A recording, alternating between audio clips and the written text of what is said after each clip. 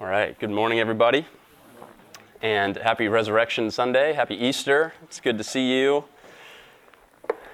Thank you, Zach, for reading that classic Easter text. The beheading and dancing. It's tempting to go a different route, but this is where the Lord has us as we march through Mark, and so I think there's some really good gospel implications that we'll be able to draw out. So I'm grateful we're in this text. But I will say it was a challenge. So we are, as many of you know, we're a new church in Westerville. And if you are visiting us this morning, just some housekeeping. The bathrooms are right back there. The kids' ministry is in the back. We ask that you don't go back there unless you do obviously have a kid. But as we get going here, the title of the sermon is The Cost of Discipleship. And many of you may already know where we're going with this. But on February 4th, 1906, a man by the name of Dietrich was born in Breslau, Germany.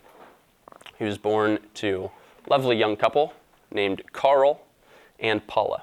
And at a young age, Dietrich wanted to become a minister. And so his parents decided to encourage that, and they sent him off to get a theological education. And he ended up getting his doctorate of theology at the University of Berlin. And from there, he went to New York and spent time continuing his theological education. And all while that is going on, a man by the name of Adolf Hitler is rising to power in Germany. And Dietrich feels this tension because while Hitler and the Nazi regime begin to take power and begin to wreak havoc, Dietrich feels this tension that one of two things has to happen, and he writes about this. He says that either one, Germany succeeds in their pursuit of world domination and triumph over Christian values and the Christian way of living and Christian worldview. He says, or Germany is defeated and his home, the country that he loves, and his neighbors and countrymen are left in shambles. So either there's this tension between the Christian worldview that Dietrich has been pursuing and trying to grow in and encourage others to do the same, or his home country. One of those are going to have to give because they're going in different directions. And he feels this tension, and he recognized that there was a cost to this pursuit of discipleship.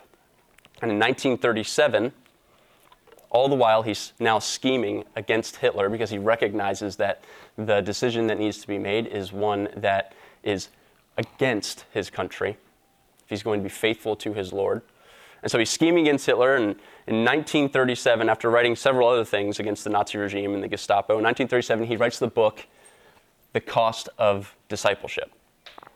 That's where we get the sermon title. I'm not a terribly creative guy, so got it straight from that book. And in that book, he has this famous line that says, when Christ calls a man, he bids him come and die. When Christ calls a man, he bids him come and die. In 1943, he wrote that book in 1937. In 1943, Dietrich Bonhoeffer was arrested. And in 1945, he was publicly executed by hanging. Happy Easter. You're welcome for that encouraging story. But Dietrich Bonhoeffer wrote this book, The Cost of Discipleship, and just 1 month before the Nazi regime fell, he paid that cost in full. He paid it with his life. He never got to see the Nazi regime fall. He was 1 month away. Never got to see it fall. He knew that there was a cost to pay. He continued to pursue righteousness and continued to pursue faithfulness, and he ended up paying that cost and didn't get to see the Nazi regime fall in this lifetime. Now, Dietrich Bonhoeffer proclaimed this message of this cost of discipleship, and that's not a terribly popular message today, if we're just honest. The number one best-selling New York Times book in this area, Your Best Life Now, it's a religious book. I don't want to say it's a Christian book because I'm not convinced that it is, because there is a cost to discipleship. And so it's easy to tell our society, tell our neighbors, hey, if you follow Jesus, you'll get what you want. If you follow Jesus, what do you want? You want fill in the blank. You want a nice car, you want health, you want success, whatever those things are. Follow Jesus, you can get it. That's not the message of Bonhoeffer, and that's not the message of Scripture. And so there is this tension of, is there a cost to discipleship, or will it get you everything you ever wanted? And we're going to walk through that this morning. I'm going to argue that there is a cost to following Jesus, and that because, as we celebrate on this Easter Sunday, because Jesus rose from the grave, because he rose from the tomb, we can pursue righteousness and pursue faithfulness no matter what the cost is. Because ultimately the victory is in Christ. Because he rose, we can pursue righteousness with little concern about the cost. And I'll unpack that as we go. And Lord willing, as we look at this text, it will, if we grasp what's there, if I preach clearly, Lord willing, we will see that if we grab this, it'll allow us to enjoy God's good gifts in godly ways. Because I want to be careful, because there's that tension that I put there, the cost of discipleship or getting everything you want. Success is not a bad thing. But if you're using Jesus to get success, to get fill in the blank, whatever that is, then it is. And so this morning, we're in Mark. We've continued through Mark.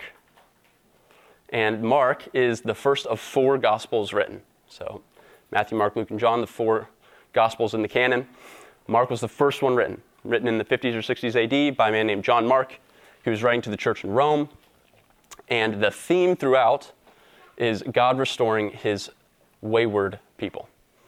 So we've gone astray. God's people had gone astray.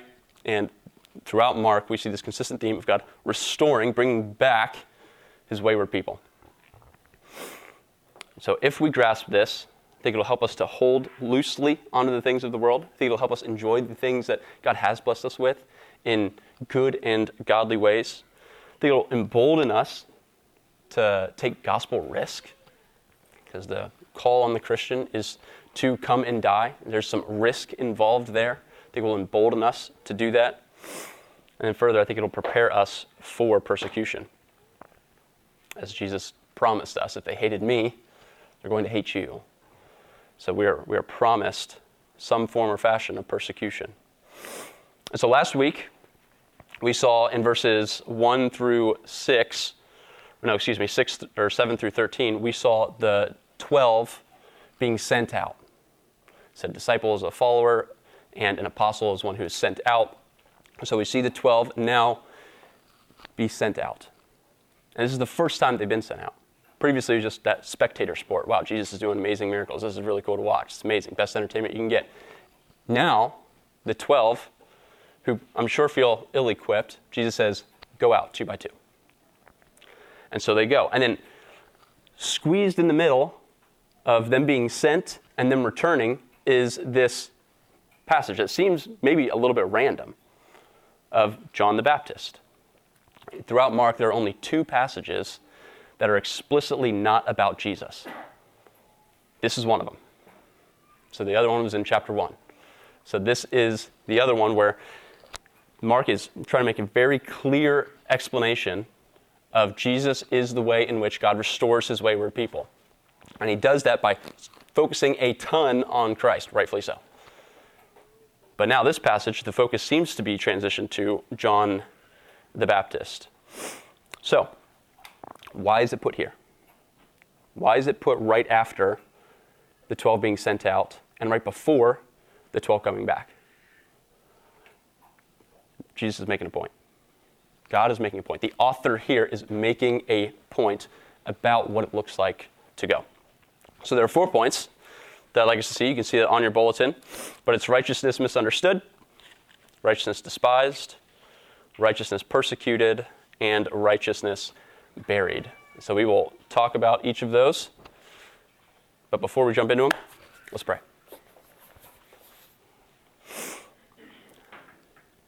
Father, we come before you and we already just want to say thank you for the empty tomb. I want to say thank you for your kindness to provide salvation for those who would call on the name of Jesus. And we pray that as we look at this text, that we would see Jesus more clearly. We pray that, Holy Spirit, you would give us eyes to see what's in the text. Give us ears to hear. Give us humble and softened hearts to repent where we need to repent. We recognize that we're fallen creatures in need of a Savior. Protect us from thinking that we do not need a Savior. And Lord, wherever this gospel is proclaimed, we pray for your blessing. Think of Cornerstone Community Church here in Westerville, Story Presbyterian Church, Summit Baptist Church, Good Shepherd Bible Church. Lord, thank you for the brothers and sisters there who are proclaiming the good news. Thank you for the way that they do that in word and deed. We pray that this morning, as our nation observes Resurrection Sunday, that the gospel would go forth. We ask that it would do that here at Citizens. We praise you. We ask for your help this morning in Christ's name. Amen. All right, so 4 points. First one is righteousness misunderstood. And so right from the get-go, we see this man, King Herod, okay, and the name of Jesus has gotten to him, and he's wondering, who is this? And people are saying, well, he's John the Baptist, resurrected, which really would have freaked Herod out, because the understanding in that time was that if somebody was resurrected, then it was them coming back to bring about judgment on their enemies. And Herod would have been public enemy number one for John the Baptist. And we've already read about that, but we'll get into that even more as we go. And so when he asked who this is, they say, well, people say it's John the Baptist, resurrected. So, and that is going to cause Herod to sweat. But then maybe just to kind of ease his concerns, they say, well, others say Elijah. Others say a prophet. Could be one of those. And Herod knows, or he thinks he knows. He's absolutely convinced. You see in verse 16, John, the one I beheaded, has been raised. And so his guilt is already revealed because he's saying, John, the one I beheaded, the one whose life I ended. And so before we dive more into that story, we need to understand that Jesus, he was misunderstood here. Who is he? John the Baptist, Elijah, prophets. Misunderstood. But who he really is he's greater than all three of those guesses. John the Baptist was a forerunner to Jesus. He's supposed to come to pave the way, to make straight the paths, so that when Jesus came, that the people would be ready to hear the message. And Elijah was one who fought against the false gods of his time, most famously against the false god of Baal and the priests of Baal. And the prophets, they spoke on behalf of God. They gave God's words to God's people. Now, Jesus is greater than Elijah because he is fighting against false gods in more miraculous ways. I mean, he's bringing people back to life. He's healing people. He's expressing authority over not only the spiritual realm, but also the physical realm. And he's doing all kinds of amazing things. So he's more impressive than Elijah. And the prophets, they spoke on behalf of God. They gave God's words to God's people. Jesus is the Word made flesh. Jesus is God, so greater than the prophets. However, the people don't quite understand who he is because they've actually never seen anything like Jesus before. He's perfectly righteous. They've never seen that. It's completely unrecognizable to them. And so they're like, we don't really know who this guy is. A lot of people are saying John the Baptist, others say Elijah, some say the prophets. Like this guy, we've never seen anything like it. So he's misunderstood. And something for us to recognize as we are here and as we go out into our respective workplaces and our respective domains is that we will be misunderstood. We absolutely will be. If you faithfully call people to repentance, there's a chance that you could be seen as hateful. If you pursue holiness, you could be seen as legalistic. If you proclaim salvation in Christ alone, you may be deemed narrow-minded. And if you submit to God's design about marriage, sexuality, the role of men and women, you could easily be seen as intolerant. Now, I want to clarify that doesn't mean that we retreat from society, okay? Finley misunderstands me all the time. So, hey, you got to do this and do it now. She seems to think that now means in 5 to 10 minutes. Say, hey, the answer is no. She seems to think that means yes. Okay? Doesn't mean that I pull back from her and stop trying to engage with her. However, I recognize it's probably going to take a little bit more effort on my end to get through to Finley, especially recently. But with that said, with the understanding that we're going to be misunderstood, it does not mean that we stop trying. We still proclaim the good news. In fact, what it should do is it should humbly root us even more in our convictions. And now notice I said humbly root us. Don't be the jerk who just wants to beat people over the head. But it should humbly root us in our convictions, even if that means we'll be misunderstood, even if that means we'll be despised, which leads us into our second point where we see righteousness is despised. We see this in verses 17 through 20. Now, I'm not going to read those verses yet, but it starts off with Herod. Okay, so let's get a little bit of background into who this Herod guy is, because he's a big part of this story. And so Herod, anybody here heard of Herod the Great? Okay, pretty notorious dude, around the time when Jesus was born. Herod Antipas, in this passage, is one of the 4 sons of Herod the Great. Okay, he had 4 sons who ruled over his kingdom. And so, even though it calls him King Herod here, he actually technically wasn't a king. He was a tetrarch. So we see in other passages of Scripture, which a tetrarch is literally a ruler of a fourth. Tetra is the Greek word for 4. So if you want an easy way to remember that, anybody in here play Tetris? Okay, it's those little shapes that fall down, you gotta get them in the spot. Right? Each of those are made of 4 blocks, form different shapes. So Herod is a tetrarch. He's a ruler of the fourth. However, he's called king for a couple of reasons. One, he's a ruler. He basically functions as a king. However, he also really, really wanted the title king. His dad had it. He knows that there's an added layer of respectability and authority that seems to come out of it. He really wanted that title. So what he did was he consistently petitioned Caesar, say, hey, could you just call me king? Can I get that title? And it was consistently denied to him, and eventually it led to him being banished to an island with Herodias for them to rule over basically nothing. But he was not actually a king. He was a tetrarch. So why would this guy, Herod, why would he despise Jesus? I mean, he's the ruler of this given plot of this given region, right? Why would he despise Jesus? Well, John. Why would he despise John? And so Herod despises John because John proclaimed that Herod was in the wrong for marrying Herodias. Okay, Herodias was Herod's brother's wife. So his brother Philip was married to Herodias. And then Herod and Herodias began an adulterous affair. And in order for Herod to marry Herodias, he needed to divorce his previous wife. And so he divorced his previous wife, bringing shame to her to marry Herodias, which in turn also brought shame to Philip. Now, this was a problem for at least 2 reasons. One, it's an adulterous relationship, so you have the problem of adultery, right?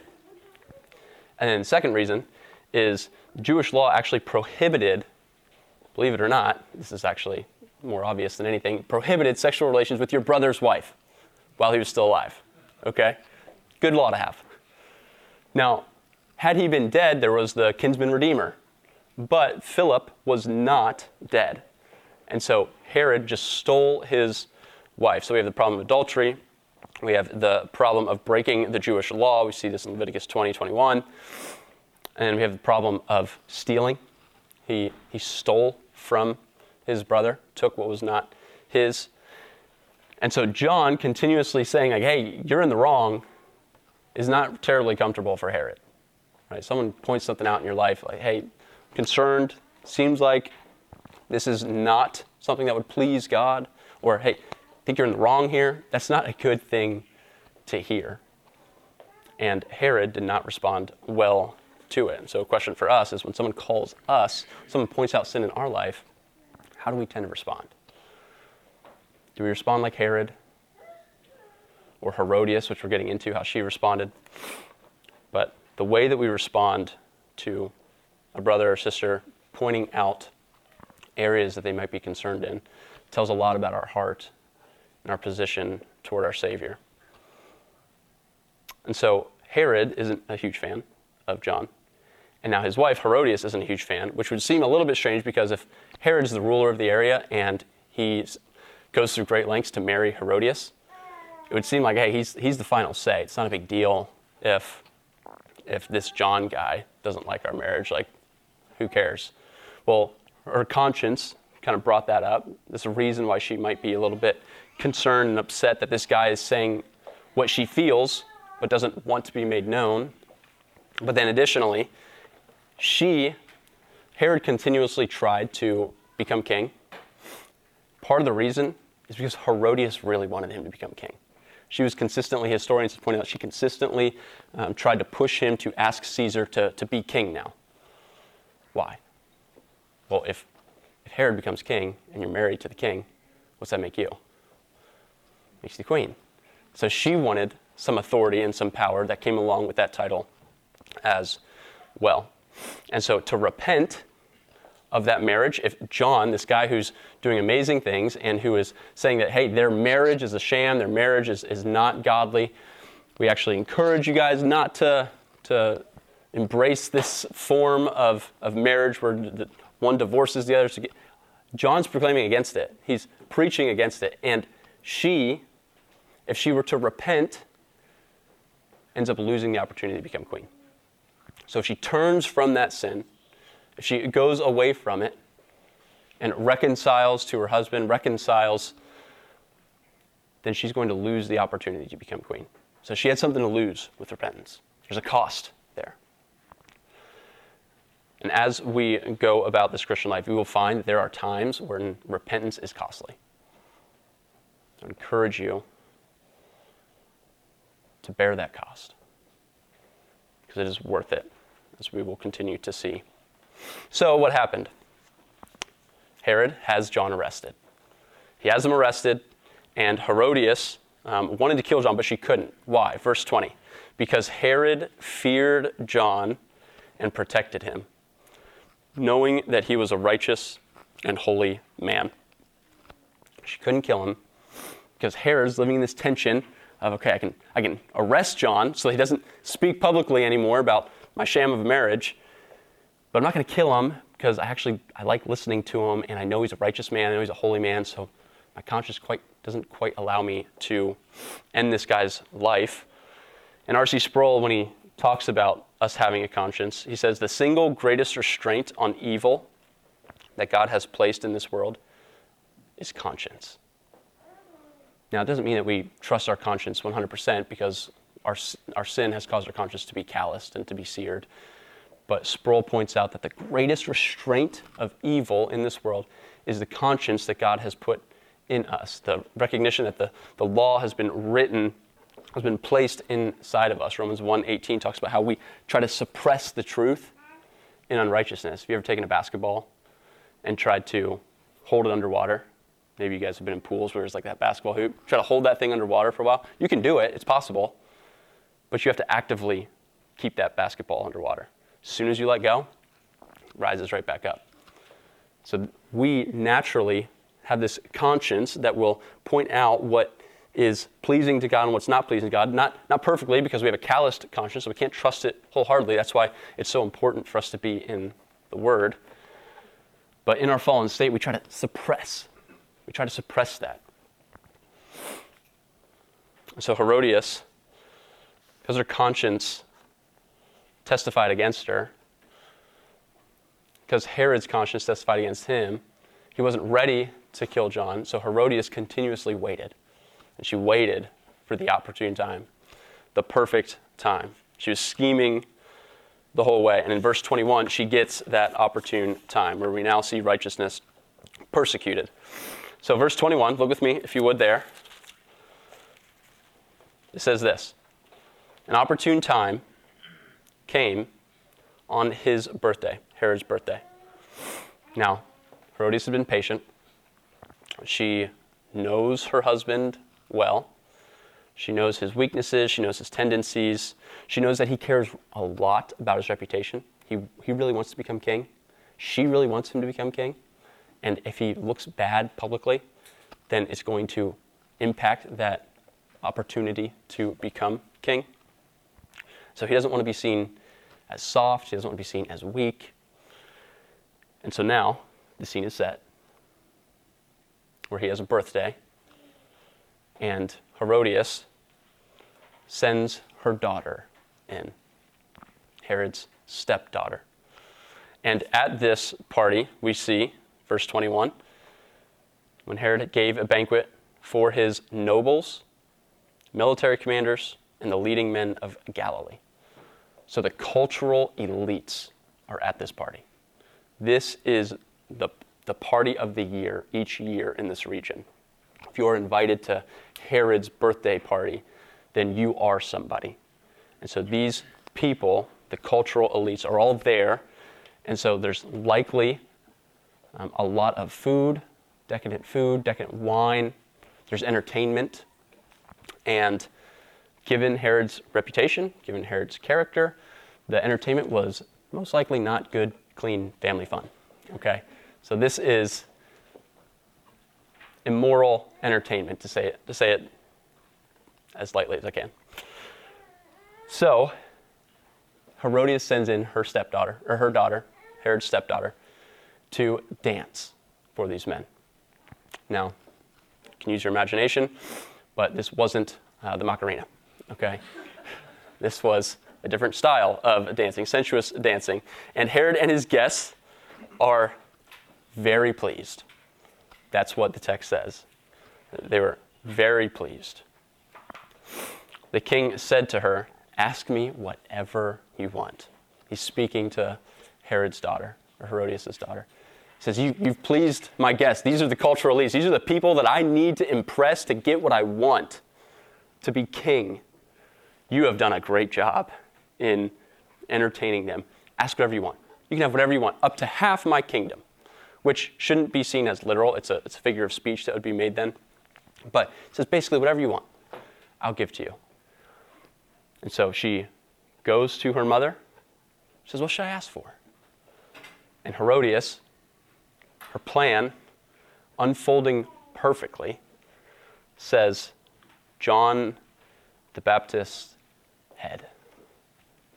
Ask for his head. Been trying to find an opportunity to keep this man quiet.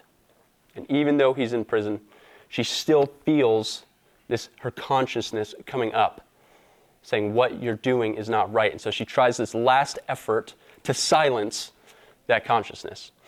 So she says, John the Baptist's head. Now, Herod is in this really difficult position.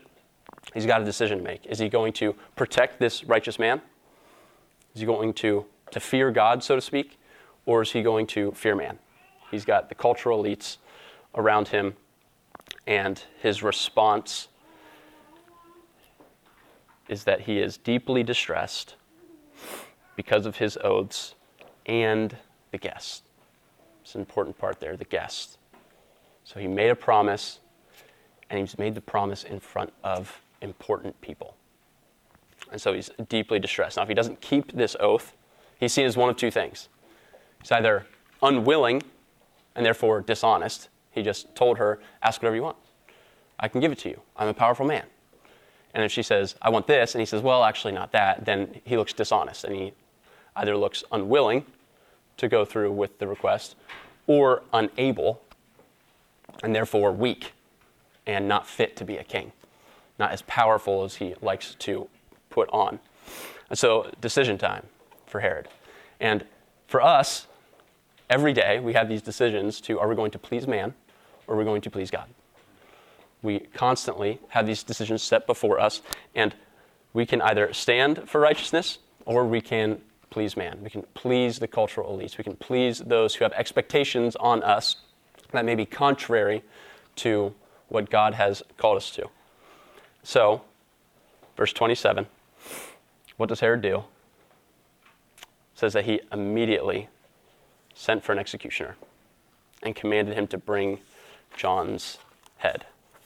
So Herod succumbs to the pressure of the cultural elites. He succumbs to the plan of his wife, and John is beheaded. He's executed.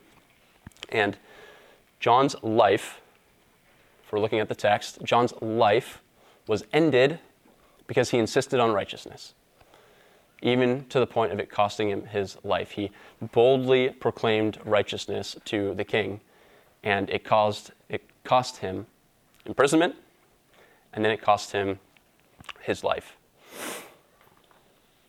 And we see his disciples being faithful in verse 29, that when they heard about it, they came and removed his corpse and placed it in a tomb. They give him a proper burial. They bury him in a tomb. Now, Herod's action, it buried righteousness, but it did it on two fronts. It buried the righteous man, John, ended his life, this proclaimer of righteousness, this righteous man. John was buried. But then also any opportunity for Herod to make a righteous decision in that moment was also buried. So righteousness is buried in this decision by Herod. John's faithfulness and his righteousness cost him his life. And that's really the point of the text here. So we've been kind of going through, offering a lot of commentary on the text, but this is the point of this passage. This is why it was placed right after the commissioning of the 12 and right before the 12 come back. This message that Mark is getting through to his readers is that if you are sent out, it may cost you your life. It may cost you your career. It may cost you relationships. It may cost you social capital. It may cost you everything. That is what this passage is getting at. It's sandwich. There's this term called Markan sandwiches. Mark, the author of this book, does these things where his style of writing is he starts something, then he goes off on a tangent, says, okay, I want to talk about this, then he comes back to something. So there's this sandwich where the topic is over here, and then there's this middle thing that's trying to make a point that helps bring more color to this other thing. And so Mark saying, hey, if you're a follower of Jesus, you're sent. And in the same breath, he says, if you're sent, it could cost you everything. Remember Bonhoeffer's quote, when Christ calls a man, he bids him come and die.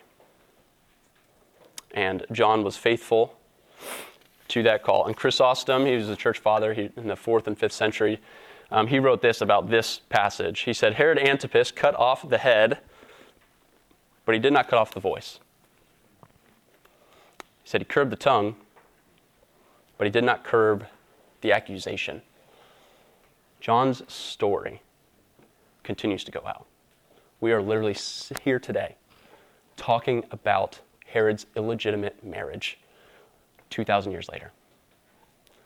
John was not silenced. His body may have been killed. However, the story goes on. His voice is still going out. And John, this righteous man, was despised by Herod, by Herodias.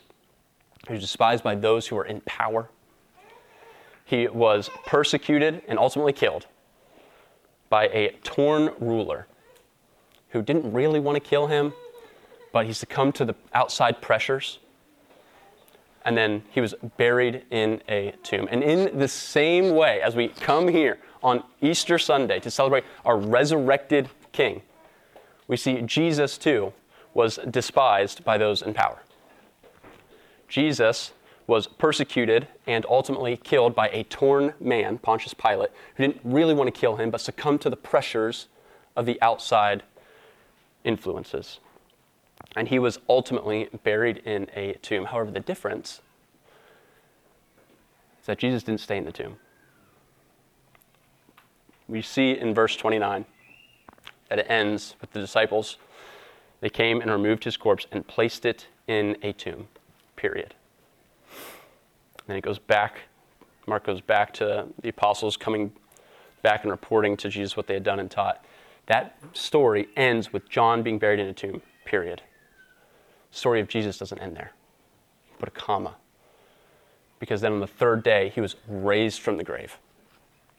He is the greater John. And we can pursue righteousness because Jesus rose from the grave. No matter what the cost is, we can pursue it because the one whom we are in rose from the grave. And therefore, if he rose from the grave, we are promised that we too will raise from the grave if we are in Christ. Rich Velotis and other theologians have pointed out the reversals of what took place leading up to the cross, and including the cross and the resurrection.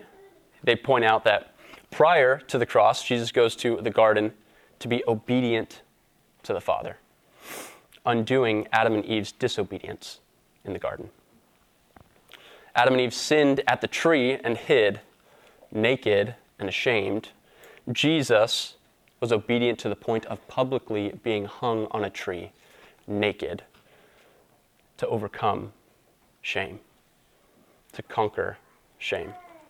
Adam and Eve begin in paradise but are forced outside the gates due to their sin. Jesus dies outside the gates but ends up in paradise because of his righteousness. Adam and Eve ushered in a curse of thorns. We see that in Genesis 3:18, where God is telling them all the repercussions of sin. He said that the ground's going to produce thorns, and you're going to have to work really hard to get the food that you need. Jesus himself wears a crown of thorns as he ushers in salvation from sin. And from Adam's side came the life of his bride, Eve. And Jesus, when he was on the cross, Roman soldiers, they pierced his side and came from his side waters of life for his bride, the church. And so the question this morning is, are you depending on yourself, or are you depending on Christ? Are you depending on your righteousness, or are you depending on the righteousness of another one? Are you suppressing righteousness, or are you sensitive to the way that the Holy Spirit might be convicting you and calling you to repentance? And have you considered God's goodness?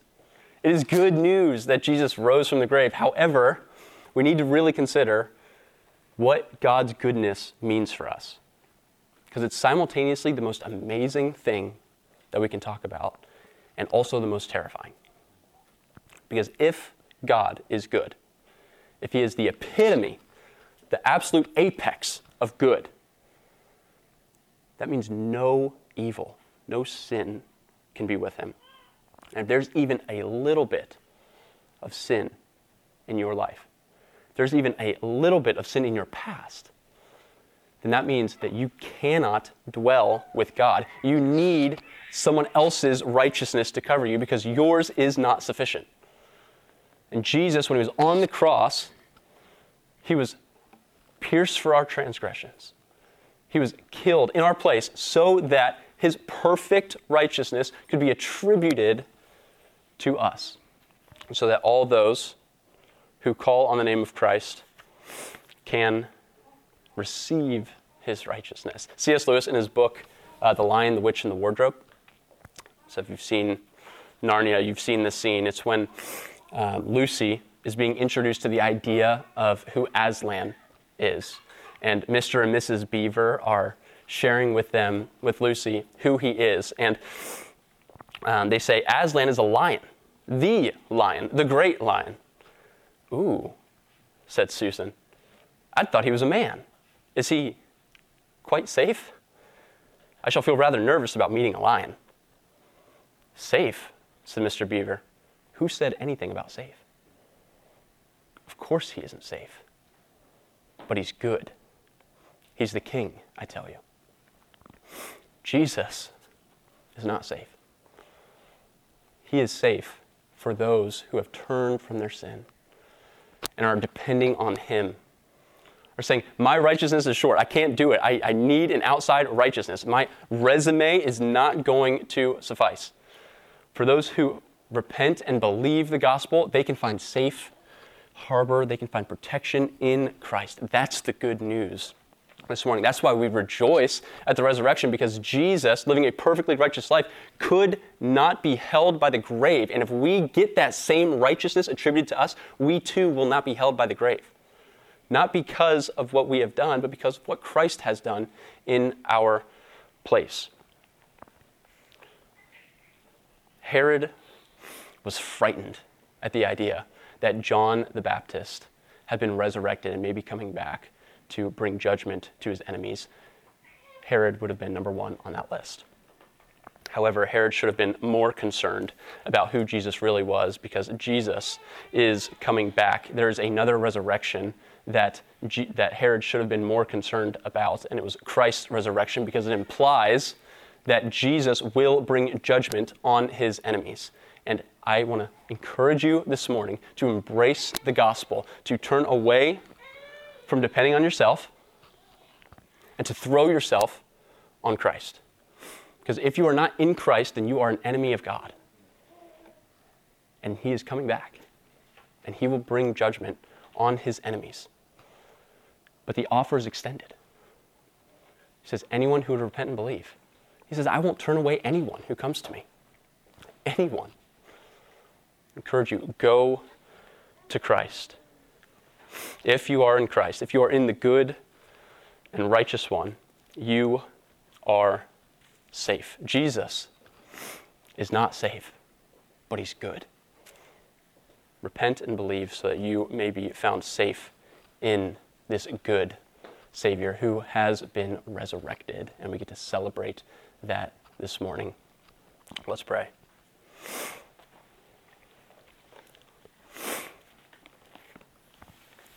Father,